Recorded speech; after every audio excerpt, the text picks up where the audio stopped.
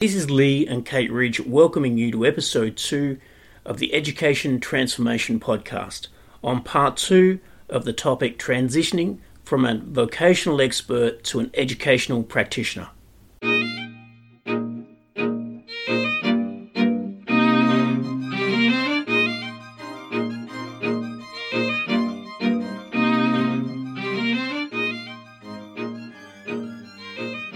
When you first walked into the classroom, what are some of the feelings you can recall?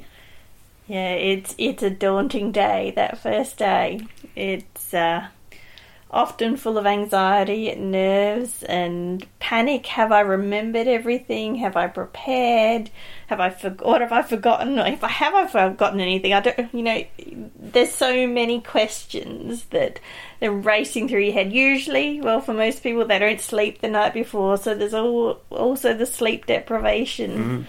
You might feel fine. Often you'll feel fine. Then when you stand up to talk, then you're breathless and you're nervous and you think, where did that come from? My knees are shaking. It really is nerve-wracking for most people. And even not even the first day. Even I've had experienced lecturers say to me, they've been lecturing for 20 years and they say the first 10 minutes I feel all of those feelings that you've just explained, because I'm dealing with a brand new group of students and that's just the way I am. Yeah, and it could be a new organisation or, as you said, a new group, a new cohort. But they're really normal feelings, and that in itself I think is important to remember, that this is normal. And that can bring some relief in itself, that I'm not alone. Most people feel like this. So having that perspective can help, not necessarily at the time, so having some strategies around stress management is important. Yes. And a sense of humour can be really good too. Sure. Because things go wrong. Yes. Look, you can pick up a whiteboard marker, you've got them all set up 24 hours before, and you didn't realise when you took the lid off and they're just not working. Things like that. Worse still, I had a first day where I picked up what I thought was a whiteboard marker. It was a lovely green, and I did a huge mind map as a group work over the whiteboard. It turns out it was permanent. So having a sense of humour certainly helps. Not ideal. That's right. So we walk into the classroom and we have a session plan, and often the session plan has been pre-prepared by a senior lecturer.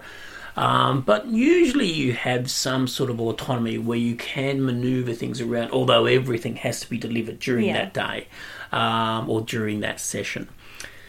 So you look at it and you've come in with fresh eyes, and you've had, say, 10, 15 years in the industry, and you're about to start teaching, and you look at it from the perspective of, I've got so much information I must share with these people. Yeah. But that's not always constructive. No, I think as a beginning educator, that is a big pitfall. It can be a big pitfall for long-time educators as well. I want these people to know so much.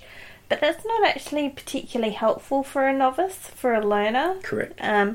There is the basics that they really need to know to do their job, to stay safe, and that's what they need to know.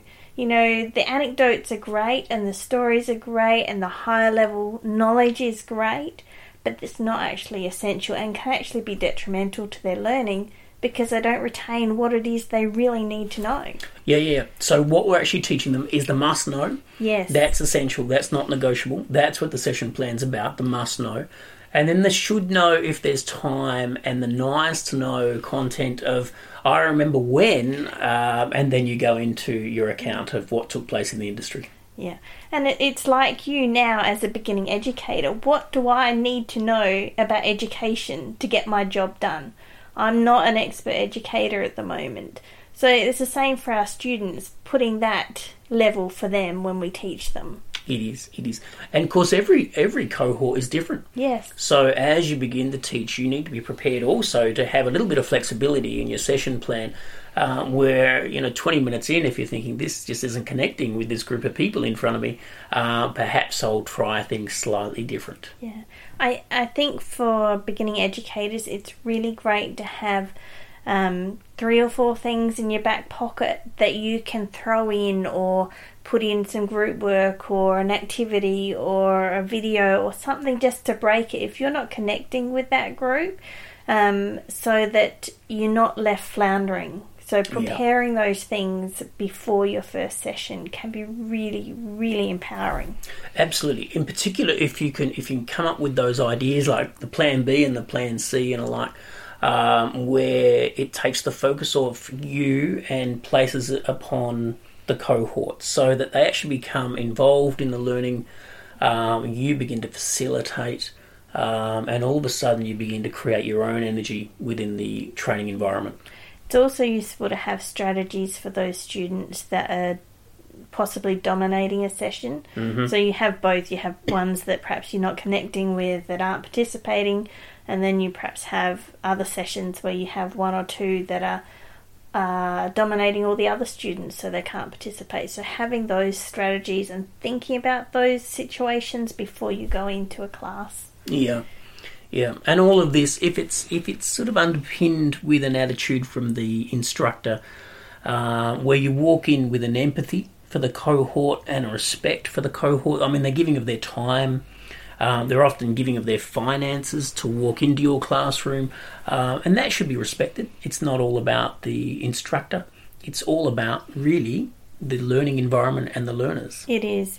And understanding that you'll still be learning as well. You can learn from this session as much as the students. You don't have to have all the answers. Yeah. You know, it's okay to say sometimes, I don't know the answer to that, but either I'll find out or we can find out as a group. It's actually really important. It's really important to say, you know what, I don't know at this point in time, but I'll do my best to have the answer after lunch. Yeah. That's really important to be transparent, because if you try and weave your way out of it, people will pick up straight away and you've lost your credibility. Yeah, and it's important to maintain that, being honest and open with your students. Yeah. Sincere ability and desire and passion to help the cohort. And that might be small groups within each cohort, because you'll often have little groups of people that will work in different ways just because that's the way they click. Yeah. And you've got to be there supporting and facilitating often a number of small groups within your cohort. Yeah. I think another thing you can think about for your first sessions or your beginning is, how do I make people feel comfortable in my classroom or in my session? What is it that would make me feel safe and willing to contribute, and having ideas around how you're going to manage that process helps things to run smoothly. Yeah.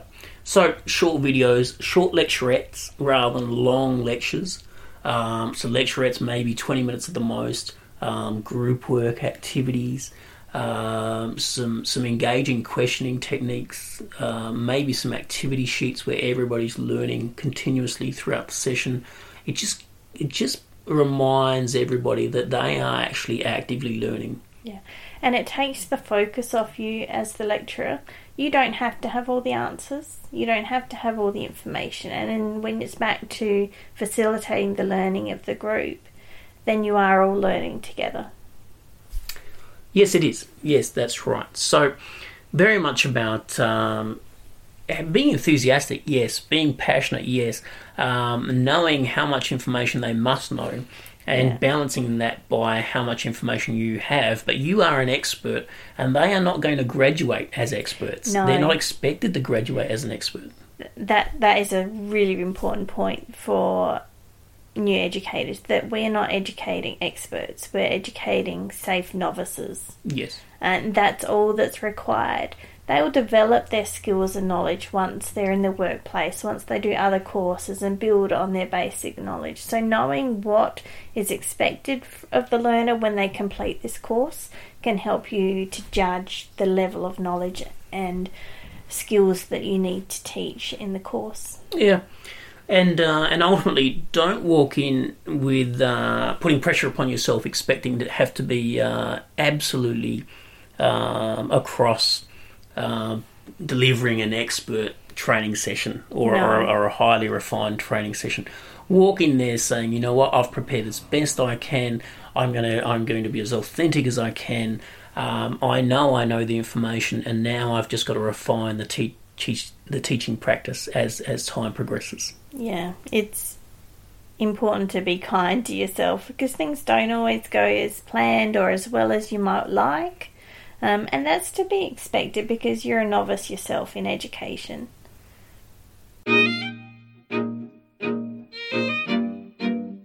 If you'd like to learn more about this topic and other professional development opportunities, visit www.transformationconsultancy.com.au.